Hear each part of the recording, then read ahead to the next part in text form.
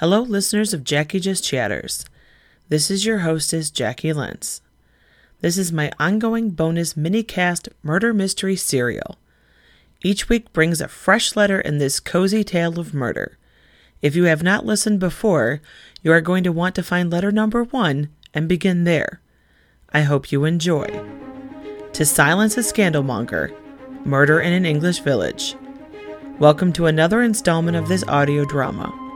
Play along as you step into the role of one Gwendolyn Armstrong, who is living in 1951 Oxford, England, and is in the final months of earning her bachelor's degree in history from St. Hugh's.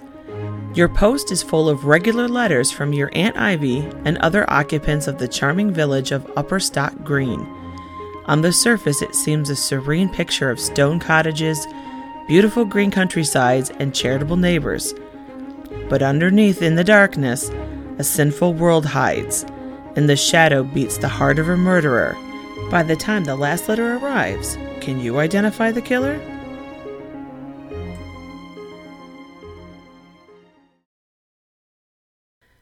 Previously, on To Silence a Scandalmonger, we learned that Lucas Davies had been to visit Gwen at Oxford.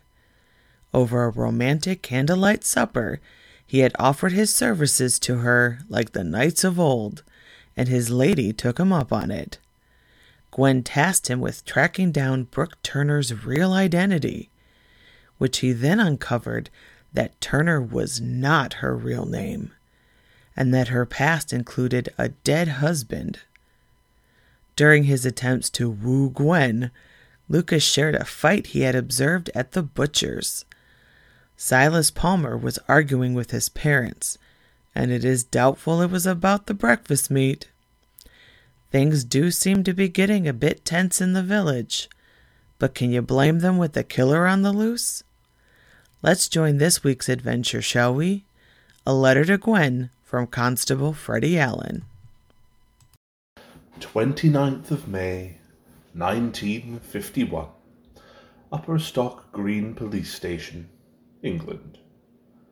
Dear Gwenny, you went to Lucas Davies for help.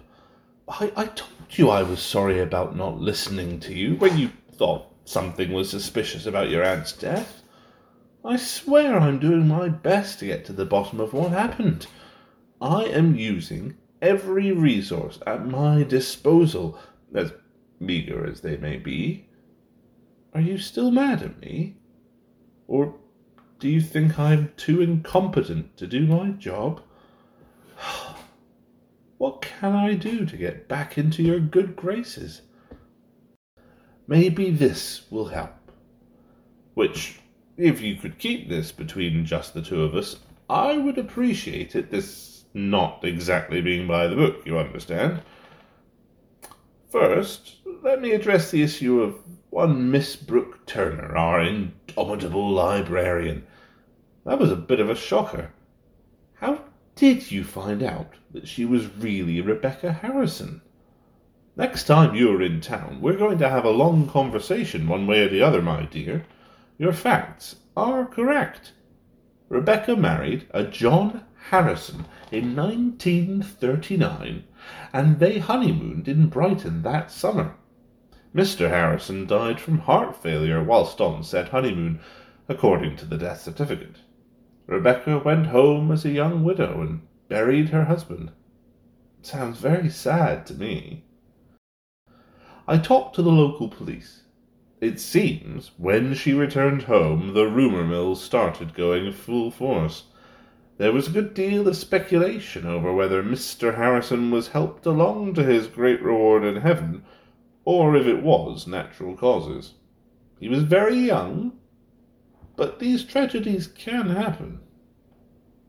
Then the war began. The copper I talked to admitted they didn't ask as many questions as they could have to solve the mystery one way or another. Most of their force was joining the fighting, and it just got swept under the rug. The locals, however, did not forget, and the innuendo about Mrs. Harrison being a murderess, well, only got worse as time went on. It seems that finally our Mrs. Harrison had enough, so she changed her name and moved away. That's when she turned herself into our Miss Turner, Alas, this doesn't clear her or prove her guilty. She could be a killer on the run, or just a woman trying to find a haven from the gossips. Second, we do know your aunt was killed by digitalis. I have more real evidence about that clue. I've been compiling a list of people who take forms of the drug as medicine for heart ailments, according to Dr. Brewster. I've been comparing them to the names of people you and Mrs. Owens gave me as possible suspects. A side note, seriously, how could your aunt have that many people holding a grudge against her? She always seemed such a nice, sweet old lady to me. Anyway, the list. Here are the individuals. Mrs. Fernsby, Mr. Palmer, and Mr. Gastrell. Did your aunt really think Mr. Palmer was a socialist? That's what Mrs. Owens shared. He is a shop owner. He is a picture of capitalism. Third topic. I am thinking seriously of becoming a farmer. I was ready to dismiss your accusations about Iris Bailey, Silas Palmer, and a baby out of wedlock, but since I'm trying to get onto your good side, I meekly followed your orders and looked into it. You were right again. I found a birth certificate for last year that listed both their names. The birth took place at a cottage hospital, miles up north, apparently. Mrs. Bailey's sister lives not far from there. I've not tracked down the location of the baby yet, but they did indeed have one according to the paperwork. Also, the sisters working at the hospital confirmed it.